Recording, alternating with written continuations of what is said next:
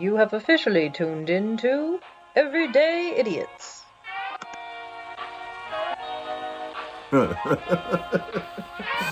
I'm Abel. I'm Christina. This is a podcast where we'll talk about The silly side of life, love, and comedy. Yeehaw! And I didn't start the video until just now. I was like, why did the screen go dark? That's why. Oh, talk about an everyday idiot. So for those of you watching on video, you just missed the first 5 minutes of a couple of idiots rambling about silly shit. But this is the Everyday Idiot, so that's how we start it. And the show must go on. Okay, Abel, how are you? Well, I'm still good. Laughing at my dumbness. I love it. Welcome to Everyday Idiots. I'm Christina. This is Abel. Well, A-B-E-L, not L-E, clearly. Or the other third option of spelling. Or fourth. People have taken liberties with your name. Oh, yes. Well, last time we talked about a-hole. A-hole. And also, I was emailing this executive, and he responds back with A-N-E-L. The only way to read that is anal. Yes. Yeah. Yes. Businessman here called anal. Yes, I'm going to sell a lot of software with that name. Maybe I'm in the wrong business. Maybe. Okay, it's not that kind of podcast. Let's keep it art here, okay?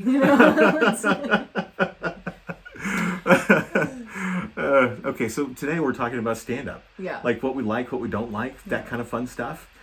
So, Christina, when you think about good stand-up, what do you think are the elements of good stand-up? I might have said it before, but... Is that too deep of a thought for you on a we'll see. Sunday? See what my brain can spit up. Don't spit your coffee.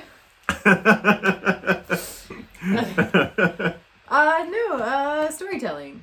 It's my personal favorite thing. There's nothing that actually draws me into comedy like a story. And I don't think that comedians think that way enough because they think they have to be fast. They think it has to be like someone said the other day, comedy is, what they said is it's not always good, but it's fast. Right. When they were trying to make a fun sexual joke or something at the time. It's not always good, but it's fast. Thanks for connecting the dots on that one for me. A little slow over here. But it made me kind of think, I was like, that's what a lot of comedians think, you got to keep it going, you got to keep the fast pace, get a little jab. And it's kind of an old-fashioned way of doing comedy, we don't typically hear a lot of stuff of oh, so walks into a bar and blah, blah, blah, says this. We don't have a lot of joke setups. Yes. We do more storytelling. We do more personal stuff. We do more observing life and what's funny in it, I would say, is our current, medium of comedy. But nothing draws me in as a long story piece. Right. And so I think it's what I really like about comedy. It's what I want to do. Mm-hmm. But then I have the issue of oh, shoot, when I'm only going to get so much time when I eventually do start, and we start doing open mic nights and stuff like that. Mm-hmm. What do we get, 5 minutes? I'm not even sure. Yeah. This is something that I think we're going to have to do. I know. So, we are going to start doing open mic nights, you guys. Wait, what? Yes. Wait, what? Yes. I've signed One more you time. up. Wait, what? The Everyday Idiots are coming to your local open mic nights. Get ready, strap in, and drink a little bit more than normal. Or a lot more. We're gonna give ourselves a deadline. Okay. We'll talk about more of that towards the end, I guess, the podcast to fill you guys in. But we're talking about this for ourselves because we do improv. Yes. As a quick reminder to our audience, we are part of an improv group called And what are they called? We're called the Yes Andersons. Oh, okay. Great. They're awesome, by the way. We are. I mean, all of us, Yes. the whole group. Yes. But, so that's the comedy that we've been doing. But we do want to venture into stand-up. And there isn't a lot of crossover. People are surprised to find that out. I was surprised. I kind of assumed it was a natural step. But apparently, especially in Austin, it's not. It's not a lot of crossover. Yeah. People do one or the other. Right. But we love comedy so much. We're doing improv, a podcast, and then stand-up. Yes. And then on our off days, you know, we make a fool of ourselves on people's yards. So just we hit the streets, you know, looking for an audience. Oh my God! If we only had a camera running when we were in that yard today, right? And then so a reality TV show. That would be great. Oh man! So so when I think about good comedy, I think about some names that everyone's familiar with, like John Mulaney. That guy's just so funny when he's not like too coked out of his head to do a show. Wait, what? Wait, you don't know about this? No. Oh, he was like in rehab for months. I didn't know. Yeah, and then like got a divorce and got someone knocked up and. I knew about the divorce, not the drugs and knocking up. Yeah, and there's like a new Mulaney baby. A Mulaney baby. Yes, it's a thing. These things happen, and apparently happened to him. Oh boy! But I'm sure he can handle it. Like I think he does pretty well. Yeah. And there's like Bert Kreischer, who's like a great storyteller and does all kinds of. I mean, you got to be in the mood for Bert Kreischer though. But if you're in the right mood, you're gonna laugh your ass off. Yeah. And then of course there's the late great George Carlin. George Carlin, oh my God, he was just comedic genius. And one of the things that they all have in common is a combination of great storytelling and pace. I really like their pace, and it's not about like delivering jokes, but like the pace of their story just keeps moving. And it seems like sometimes there's the surprise landing that really gets you started. And then even if the joke is predictable, you know it's coming, it happens so fast that it's just funny anyway. And then at that point, you're just in a silly mood. So every little thing that comes next, you're going to laugh at it. Yeah. And to me, like, those are the elements that make for a great comedian. Yeah. Pacing is so important. Yes. Yeah. And who was that one comedian we were talking about? The guy who had the story about being in Russia. What was his name? Oh, that was Bert Kreischer. That was Bert Kreischer. Okay. Yes. All right, yes. The Machine. That was a story, you guys, that has lived rent-free in my brain forever. Forever. Didn't know who this guy was, okay? Didn't know if he was even a big comedian or small or anything. I just watched that clip on YouTube of his story about being in Russia and on the train and everything. Go look it up, okay? Just type in his name. And The Machine, because there's multiple episodes. Okay. And I tell you, like, that's the thing, is I forget comedians' names all the time. I forget stories and bits. Mm-hmm. And again, I didn't just remember his name, but I could tell you that story. Right. And I watched it years and years ago. And it is fresh as hell in the back of my mind at all times. Like, that's what good comedy is to me. Like, shit you never forget. Yeah. Like, and just, it was such a good story. And, you know, you can tell. At least I feel like I can tell when comedians are telling a real story or not, or how much of it is real. Right. And authentic. And I think that's why I want to tell honest to God stories. Like the ping pong story I did. Right. I hardly changed a word. Truly, like, verbatim what happened. Right. Well, it's such a great story. It's like like that is a great example of unpredictable things just all falling into place so well. See, and I think what me and you really like as comedians, what we like about comedy is like life comedy. Like life situations happening, like authentic shit. Right. Like, just because we've witnessed, I don't know, we've noticed a lot of the silliness of life. Yes, because our eyes are open. Because our eyes are open. Our third comedy eye is open. The one on your forehead? We're all out here being wise and spiritual, and we're just seeing comedy through our third eye. I don't know what happened. It's a little wonky. Oh my God. I looked up at the camera and I'm like, oh my God, I don't have a forehead. I have like a 5 or a 6 head. It's so huge. It's still not having a hairline, Abel. You don't know when to stop measuring. I do have a hairline, but you just have to draw it in. Do you have one of those makeup pencils? Yeah, let me get mine back real quick. Keep it on me just for these occasions. So you mentioned Bert Kreischer. Have I told you that I saw him live? You did, yes. Tell us, though. In the Majestic Theater in San Antonio. Okay. Honest to God, I thought I bought some of the best seats in the house. And I thought it was like the front half of the mezzanine. And which like overlooks the stage and is super duper awesome. But no, I bought like back row of the balcony. Oh. But it didn't matter because we were there. And also, like, it was dead center stage. And so even though we're all the way up in what felt like the cheap seats, it still felt like great seats. And, you know, Bert Kreischer came out, he did his thing, he rips off his t-shirt as he always does. And he just, like, gets into his storytelling. And you're like, and he was talking about how he's a Californian gun owner. And he's doing that bit about how he uses the flashlight on the gun as his regular flashlight, which is kind of a dangerous thing to do. But this is Bert Kreischer. And that's what he does. Yeah. And I also got tickets for John Mulaney, who's coming to Austin here in March. So I'm super excited about that. Are there still tickets out for that? Last time I looked, there were. Maybe I should get one and go with you. Maybe you should. Yeah. That would be amazing. Come along, friend. Okay. Because I love John Mulaney. I want to go see him in person. So, as you think about like what you might want to do for stand-up, I'm with you on the storytelling, and I think as I think about it, is I want to like anytime I talk about my parenting, I always tell everybody I'm the worst dad ever. Like, I don't say that to be funny. I say that because it's accurate.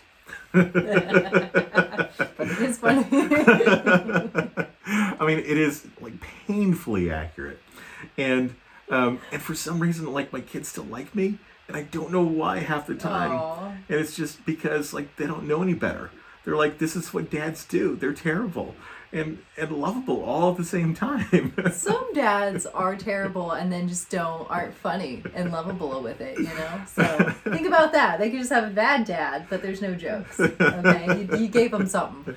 And like my youngest daughter, I swear, she is so funny. Like, I mean, she's the one that gave us the name of our podcast. Like, she just looked at us and she's like, Everyday Idiots. Duh. And we're like, thank you. Glad there's someone smart in the room and funny. But I've been thinking about, okay, if I can string together enough of these little life moments of my bad parenting, like, it's going to be a lot of laughter. That's going to be a big set. Yeah. Oh, I can't do it all. I can't fit it all in there because we're talking multiple sets here. Yeah, because like, okay, in the delivery room for the very first child, I was told not to cut the cord because, like, I'm too clumsy. Like the doctors knew that, or like your wife No, told you? my wife. She Yeah. was like, you cannot cut the cord. You're gonna kill somebody with those, and you know, legs wide open, baby coming out, all kinds of stuff going on, people moving around. There could be something on the floor I slip on. Next thing you know, I've impaled the doctor, and so I was not allowed to handle the medical scissors in the room. That's so funny. And so I think that has had like just this downstream effect of like, I should have cut the cord. That's where it all went wrong. Right off the bat, I didn't cut the cord. Like the first month of my son's life, he gets sick, and we're told, at least back then, I don't know if this is still true because I'm not a good dad, but like in that early days, the only way you're supposed to check their temperature is through their bum. And kiddo was sick, and wife is like, I'm not doing that. You're gonna do it. I'm like, what are you talking about? I have heard that. I mean, I don't know if that's something that's still done, but I know, like, when I was young, that was like a thing. Yeah. Because I remember babysitting and my mom being like, you know what happens if when the baby gets a fever, right? Or something like that. You know what you have to do? And I was like, what? So imagine this. We're sitting on the couch just like we are here. She's holding the baby child, holding his legs, but kind of pointing it like a cannon. And then I'm like, I've put a little bit of lube on the tip of the thermometer. Like an inch. I'm sorry, hold on. Actual lube? Yes. Like. I don't want to hurt the child. Like the kind you and your wife had her?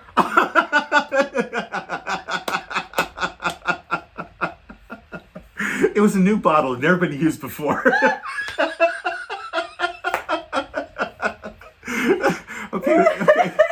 Okay, it was a little bit of spit.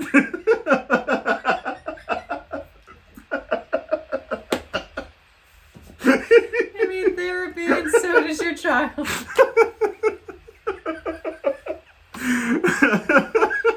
I'm not going to ask questions anymore, guys. I'm just going to sit here and be happy to wonder.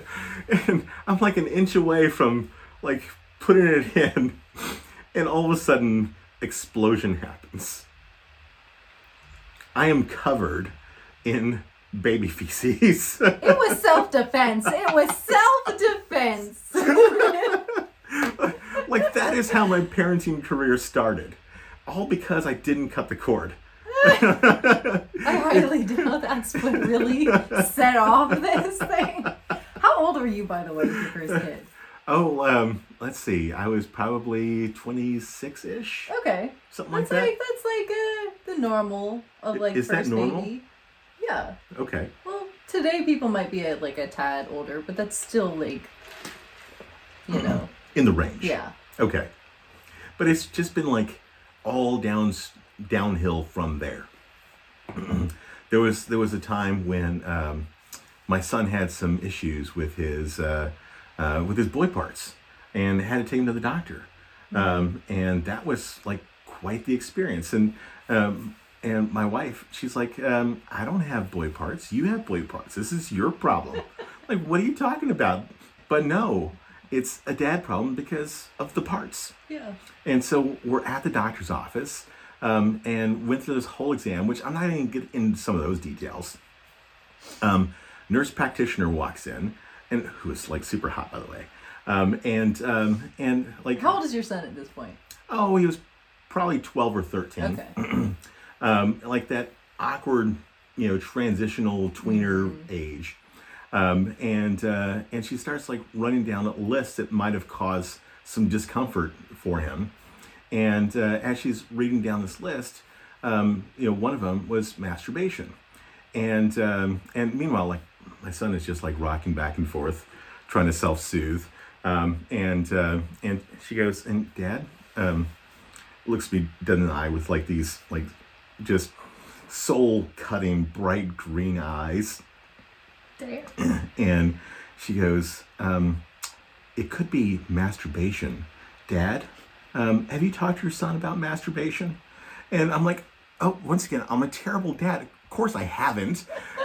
And of course I had to lie to this woman. I'm like, yeah, I it's have. our regular Sunday conversation. Oh yeah, like we don't go to church, but we talk about masturbation. Because that's what we do. And and she looks at me and she goes, I'd highly recommend you have that conversation again, just in case. Okay. So we get out of the doctor's office, we get in the car, and right after we close the door, my son looks at me and goes, Dad, yes, son, Mom said that if I let the doctors violate me, you take me to lunch. I have been violated, where's my food? And I'm like, okay, son, we can go wherever you want. And he's like 12 or 13, right? So he picks Red Robin. So we start driving towards Red Robin. And he goes, Dad, what was that word that the nurse told you to talk to me about? And I said, masturbation. He goes, oh, what is that?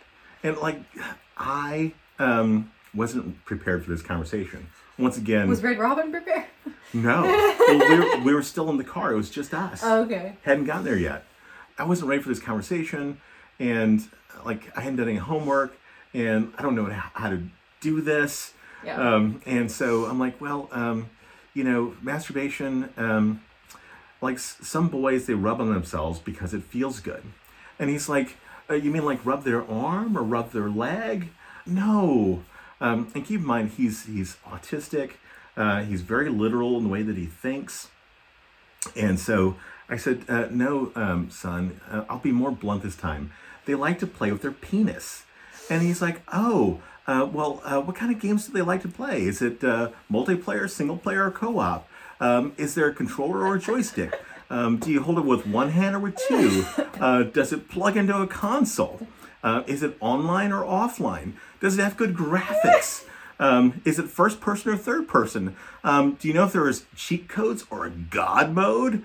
Is it a shooter game, fantasy, or create your own adventure? And is this a game you like to play, Dad? What did you say to that? Like, is there anything to say?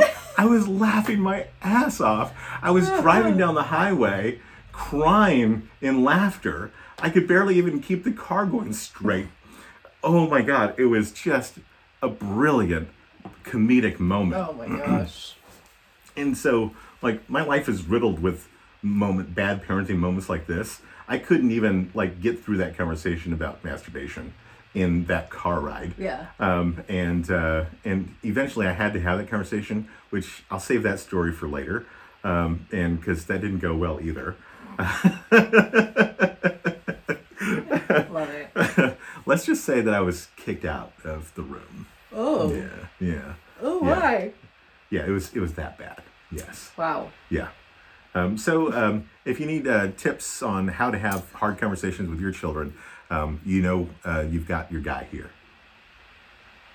As an example of what not to say. So that's the kind of thing that I'm like thinking I need to work on, is some of those terrible dad moments. Yeah. And then like I think that'll work. Absolutely. Yeah. I love that story. That's amazing. That's so funny. I love all those multiplayer, like let's switch, like you play with the people, like all. Oh my gosh, I would have lost it too. I would have completely lost it. But the good graphics one, like I started to think about my childhood and like try to get like porn on the TV, but all you get is like the blurry lines and stuff, so you really can't see anything.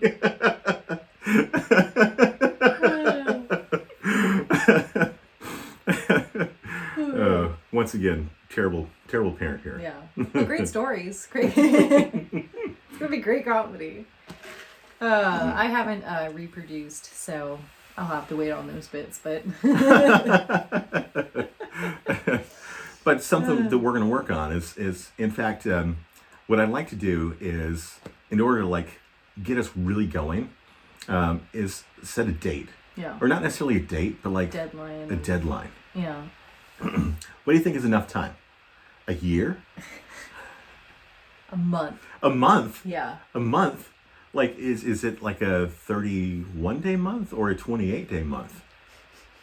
What kind of month are we talking about here?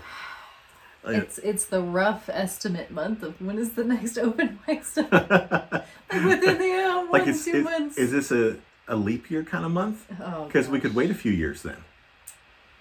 No, Abel. We gotta commit. We're doing this. Oh, 30 days. Yeah. 30 days. Yeah. Is that what you're saying? Yes. Okay. We've got 30 days to do stand-up. Yeah. And we're going to do this in the same night or different nights? I think we should do it in the same night. We're going to go together. Okay. We're going to do our bits. Okay. We're going to go on stage. Mm-hmm. And we're going to bomb. We're going to do horribly. And that's the plan. So you're going to bomb. You're going to bomb too. I'm here as your support system, Abel. I'm doing this with you to tell you you're going to bomb. Are we gonna invite friends? Do we have to? I still want to keep my friends, It's easier to bomb in front of strangers, But it can also be like helpful to have a support network there. Yeah. Like maybe... You think I'm not supportive enough for you, Abel? No, you're extremely supportive. You're amazing. And like, I know even if I'm bombing, you'll be sitting out there laughing your ass off. Yeah. And that'll be great. With you or at you, I'm there laughing. Okay, I can see how I'm not supportive enough. But we'll bring some people. Yeah. Maybe we'll bring Sam and yeah. Yeah, and the crew, and the improv crew. The whole crew. So, well, if they're available, because they're like really busy people. That's true. Like there's one who is so funny, but like she's also an actor, and always getting gigs and stuff. Yeah. And availability is just really difficult. There's a couple that have like really serious careers, which just is kind of mind-boggling because they're such silly people. I know. It always throws me. Yeah. Like, every now and then, like, you'll meet some comedians and they'll be like, oh, I'm a barista, or I do this and that. And you're like, cool. And then they're like, oh, yeah, I'm at a Fortune 500 or some shit. And I'm like, what? Yeah, Why are you here? Not everybody hosts game shows.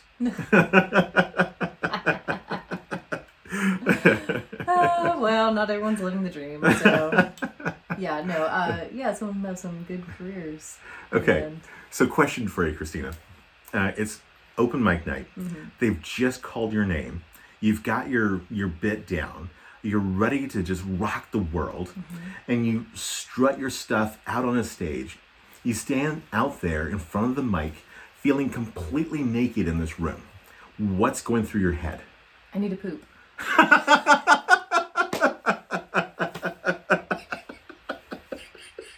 have the nervous poos. The nervous poos. You ever had the nervous poos? Sometimes. I get them. I can always make it to a toilet. I get the nervous But that's like a really bad time to exit for a toilet, though. The truth is, I'll be nervous ahead of time, and I'll have time to go to a bathroom to have my nervous poos. So I've just had my nervous poos. Smelling delightful, on stage, feeling naked. Everyone would be like, "Where's Christina?" Oh, I don't know. Don't know. Nervous poos, maybe? Check the bathroom. It smells bad enough. She's in there. Oh, jeez. And the question was, what are you thinking? Yes. I think we just found your bit.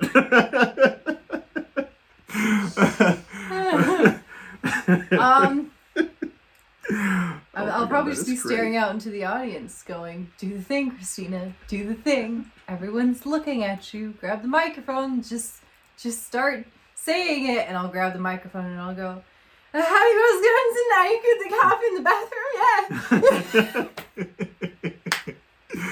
Yeah. So what you're saying is you'll be a blabbering drunk with the nervous poos. Because that's what it sounded like. Well, that's just me sober, but it's going to come off drunk. So, yeah, what about you, Abel? Let's see. Well, nervous poos did not come to mind. I will be nervous, though. But I can handle standing and speaking in front of crowds, so I'm not really nervous about that. But, I'm going to be concerned about whether or not I'll have enough instant recall of my whole bit. Mm-hmm. And you're afraid you might draw a blank. Yes. Yeah. Yes. Because that, I've had that fear, and what I try to do, I do these storytelling events, like we've talked about before. Yeah. And so I always make sure that, I have my whole story, but it doesn't matter if you get through your whole story in the way that you've architected it. But what I always try to do is make sure that I have my very first line locked down and memorized. Because if I can say that, then hopefully muscle memory kicks in, and then it just starts to flow, even if the flow isn't what I had originally designed. So that's what I'll try to do. But I'm going to be second guessing myself the whole time with, I can't remember any of the words that I put together. Right. And I'm going to stand up there in that moment of nudity. We probably shouldn't do it nude, or at least I know I shouldn't. You don't want to be your first stand-up with nude? What? It's a tradition. It's a tradition. Yeah, the comedy out here in Austin's a little strange, you guys. Some loose laws. We're going to it naked and high. Embarrassing yourself very literally out here. So, yeah, and I think if I can get through my first line, I'll be okay. Yeah. Even if I screw up somewhere along the way. When I was young, I used to be a very talented pianist. I didn't know that. You didn't know that? Well, I think you told me you played piano, but I don't know that you emphasized more on that or not. Yeah, I was super duper talented, and I worked my ass off because I loved it so much. But the best part was the best part, kind of like the whole locker room thing. It was those moments getting to know people. I have some really sweet stories I can tell you about my teacher. She was amazing, my favorite teacher in the world, and who's now passed. But also second to that, it was the performances. Something about walking out on stage, commanding that audience is just so much fun and powerful. But when I was young, I used to get nervous as hell. Yeah. And I would literally like blank out and feel like I don't know how to play this piece that I'm about to go and play. Yeah. You know, really like complex Chopin stuff. Because Chopin is my favorite composer. Still is, by the way. He's still dead too. Still dead. Well, composers don't come back to life. You know the joke, right?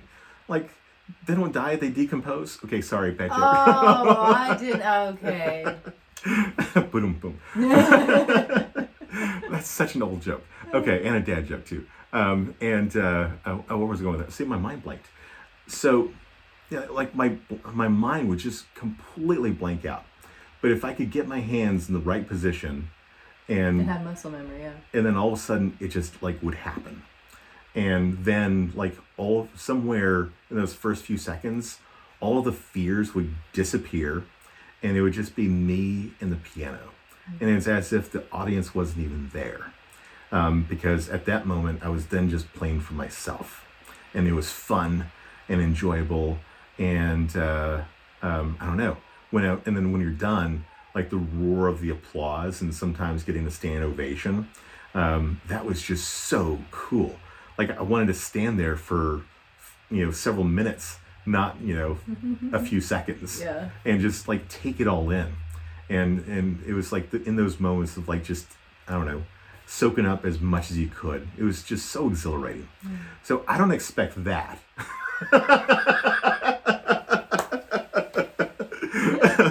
but like earlier when we were talking about John Mulaney, and like in the Music City Radio Hall, and performing on that stage with that audience, holy shit, that would be cool. That'd be so cool. Like, I mean, right now that's... The energy, like, yes. coming on to that stage. Yes. Would be unreal. Oh, it'd be phenomenal. Yeah. Like... So hi. I would definitely poop my pants. That's why you do it before. Nervous poos. Preventing pooping yourself on stage since the beginning of time. Yeah, I feel like I actually come from a very similar spot. Of like, I need to rely on that muscle memory. I do love performing and being on stage. I do, but I still get like, I've still always gotten like fairly nervous because you get real nervous and sweaty palmed and stuff beforehand. And then like, I would say like, depending on what you're doing, a few seconds or a few minutes into it, and then I'm just there. Right. But that's another slight deterrent because then I'm zoned into it. Which means I'm not like having a part of my brain take a step back and go, okay, make sure you hit this, this, and that orderly, and make sure you phrase it in such manner. I'm just doing the thing. Right. And typically it's good, but it's not always the most organized, and I have a hard time. Like even after like my shows and stuff like that, I sometimes I'm so into it that when it's over, I'm like, oh. Okay, I'm back in the real world now. And I have to go like turn to my producer and be like, hey, did I do a good job or a bad job? Because like I was so in it that like I was not aware enough. Gotcha. I don't know how to describe that, but yeah. I was just in my own world. It's like an out of body experience kind of thing. It's very much like when you perform, like it's just like this off and on switch. There's like, oh, I'm doing the thing. I'm here. I'm performing. I'm live. And then it stops and it turns off and you're like, oh yeah, the world and reality exists.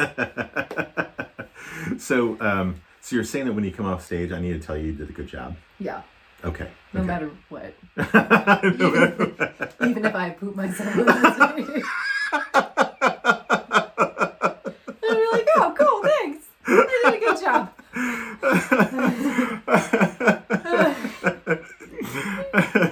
Oh man, I'll come with an extra roll and hand it to you and Thank you. Point you in the right direction. That'll be my prop when I get on stage. Be like, don't worry, you guys. I just have this here because I get the nervous. Oh my god. No, I hate prop comedy, but. Have you ever been skydiving? No. No? But I want to. Oh, it's so much fun. Yeah. Like, okay, I bring it up because it kind of has the same feel that I'm talking about. Like, some people get really, really nervous before they jump off the plane. And I really didn't. But looking at other people, like, there was a lot of nerves for the first-time jumpers, which I was one of. And, but, like, the moment you step off that plane, it is just pure exhilaration and joy and fun. And like every worry in the world disappears. And it feels like you're flying, like some kind of superhero character. I did the tandem jump thing, right? And at some point, and I was watching the altimeter, it was strapped to my chest, but also like spending time looking around at the amazement of, skydiving. And you're supposed to pull it between 4,000 and 6,000 feet above sea level. And so I was intentionally targeting about 4,500. But he's like tapping me on the shoulder going, deploy the chute. But I didn't want to because it was so exhilarating. And he goes, if you don't pull it, I'm going to pull it. I'm like, okay, fine. And I pull the chute.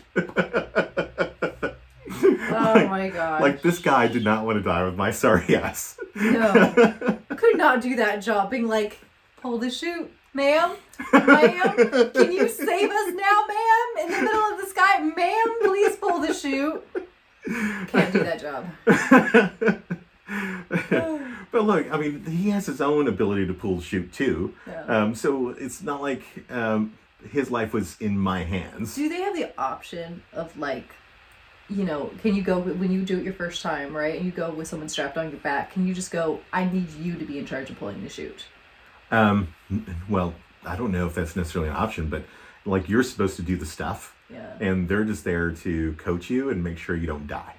Okay. Because I truly have thought about going skydiving, and I just don't see myself being able to like read the numbers or gauge it or like have any sense of what's going on around me. Right. And I feel like I wouldn't pull the fucking chute. And so I need someone on my back like the whole time, an agreed upon set thing where like they will pull it at the right time, because I cannot be responsible for my life, for my own life and survival. So can you read an old school clock? That's the thing, is it would probably take me a few minutes. Like I have to stare at them now. Yeah, see, like another reason. Like, don't let me. No. Okay, I learned something new today. Yeah. Only digital. Yeah. Well, I can. I have to stare at it. Okay. I can read it. It just takes me a minute. Right. But what if it's too late? I think it's the time. Oh, no. Yeah, you don't have that kind of time to mess with. No. But oh my God, it was so much fun. And I kind of like correlate that experience, not that it's that crazy, but to doing the whole stage thing. Like you have a little bit of fear, a little bit of jitters. Adrenaline. Yeah, adrenaline. And then it all happens. And it's all so good and so exciting, so fun. And like that's what it's all about. That's what I'm looking forward to. And I think I just set myself up for a lot of disappointment. Is this like skydiving? No, sir. It's just making an ass of yourself in front of people. And everyone like staring at you going, when is the funny part? When am I supposed to laugh? Yes, that'll be my set. Yeah. See, I'm afraid that like I'm not gonna write enough like good singer like punching moments, like the punchline or whatever. Right. It's just, it's just gonna be this weird long rambly story. Mm-hmm. That's like great for like something like a podcast, but when I try to go up there, I'm afraid I'm just gonna be like, that was my TED Talk, I guess, because you didn't laugh. That's my TED Talk. Well, psych, it was a TED Talk. Is the TED Talk going to cover anal expression?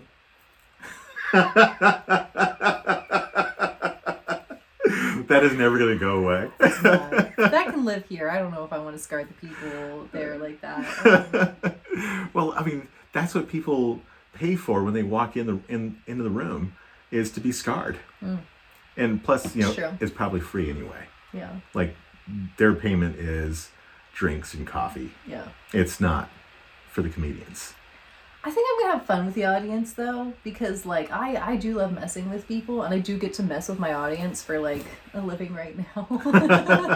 And, like, make jokes and, like, mess with them on the spot. So, like, I feel like I'm ready for that. Okay. And, like, low-key, like, people aren't afraid of women. Like, people kind of, like, laugh it off because I guess women aren't threatening her enough. And so typically you can, like, I'm gonna say, we can still get away with some shit. Like, we can say some straight up fucked, inappropriate, uncomfortable things. And, like, no one's gonna do anything except for, like, giggle uncomfortably. Like, you just, like, really make some men uncomfortable. Oh, for and, like, sure. That's a terrible attitude. Like, Yeah. this is how men got in trouble. But, like... Right. Well, like, one of the other things I was thinking about in part of this, like, terrible dad thinking, like, the other day I was reminded, I haven't, like, worked on this yet, but I was reminded of I won't tell you who, but one of my daughters having their first period. And like, I've bought, feminine hygiene products. Is that the right thing to say? Yeah. Okay. I've bought them before, not a big deal. But I had to buy every one of them because there was just like this fear that and concern that, I'd get the wrong thing or be uncomfortable or wouldn't work right or whatever. So I literally had to buy every different version, every brand. I dropped a fortune. and it was like the sport version, the overnight version, the pads, the tampons, like the Pearl, like all the stuff. Like I had to buy it all. Did you buy the cup? No, what's the cup? The little rubber cup? Learn something new. So it's a little rubber cup. Okay. Something you might find in a kitchen drawer for measuring is what it looks like. Okay. And then you just... Okay. Yeah. Like this is a podcast, but like you guys get it. You squeeze it, you shove it up there. So, yeah, like a doorstop. Yeah. For your vagina. It's to catch the blood. And fill your cup. You're looking at me like, how uncomfortable can I make Abel right now? That's the joy. That's the joy of comedy, is making people feel uncomfortable. Like, I love it so much. I get that from my dad. That's his whole comedy style, is confusing you and making you uncomfortable. And no one else will get his jokes, and he loves it. Like, he doesn't want you to get the joke. He just wants to see your puzzle. He's like, yeah, I won. And I'm like, that's not how comedy works, but... Okay. You're like, Dad, nobody is laughing. Yeah. And he goes, but I am. Yeah. On the inside. Exactly. Because you're confused as fuck right now. And he's a hipster too. Like he's old. Okay, he's an old dad. But because he was almost 40 by the time I was born, and he is an old school, like, I don't know, like his references aren't even just like stuff of his day. His references aren't even just of his dad's day. His references are of his grandfather's day. So he's got like father clock ass like hips, like, because I don't know, like he really is a Father hipster. clock ass. I like that. Is it digital? It's before that time. Yeah, he really it's like a does sundial. So it's a... It's follow the fucking stars. Like, it's just, yeah, just ancient stuff that no one understands. It's pretty much a different language. Like really, really old school shit. And he just loves it because no one else knows what he's talking about. Even my mom is like, the fuck is this? Like, what is this? Like, I swear he's made some of his jokes to my grandmother, like my mom's mom, and she's like, the hell is this? I don't know what that means. That's before my time. Well, maybe your dad is a time traveler. I think so. Like he comes from the way, way, way backs. Yeah. Well, awesome. Should we wrap things up? Yeah, I think so. So, 30-day challenge. Nobody knows what the date is that we're actually doing this. Because we do have to find, like, an open mic night. Well, they happen all the time. Yeah. And get ourselves on the list. Convince them for us to go there. Convince them it's okay to go naked, Yeah. We'll keep you guys updated because we kind of want you to follow along on this journey. Yes. And then, we'll go do the thing. And then we'll come back and talk about it on right here on an episode. Of Everyday Idiots. Yeah. The best podcast in the world. Yes. All right. Goodbye, everybody. It's been so much fun. Bye. Very serious now. Okay. We have to do the outro now, Abel. You've been listening to the Everyday Idiots podcast, where we talk about the silly side of life, love, and comedy. Please like it, subscribe to it, and tell every friend you know about it. Thank you for listening, and check back soon for our next episode. Yeehaw!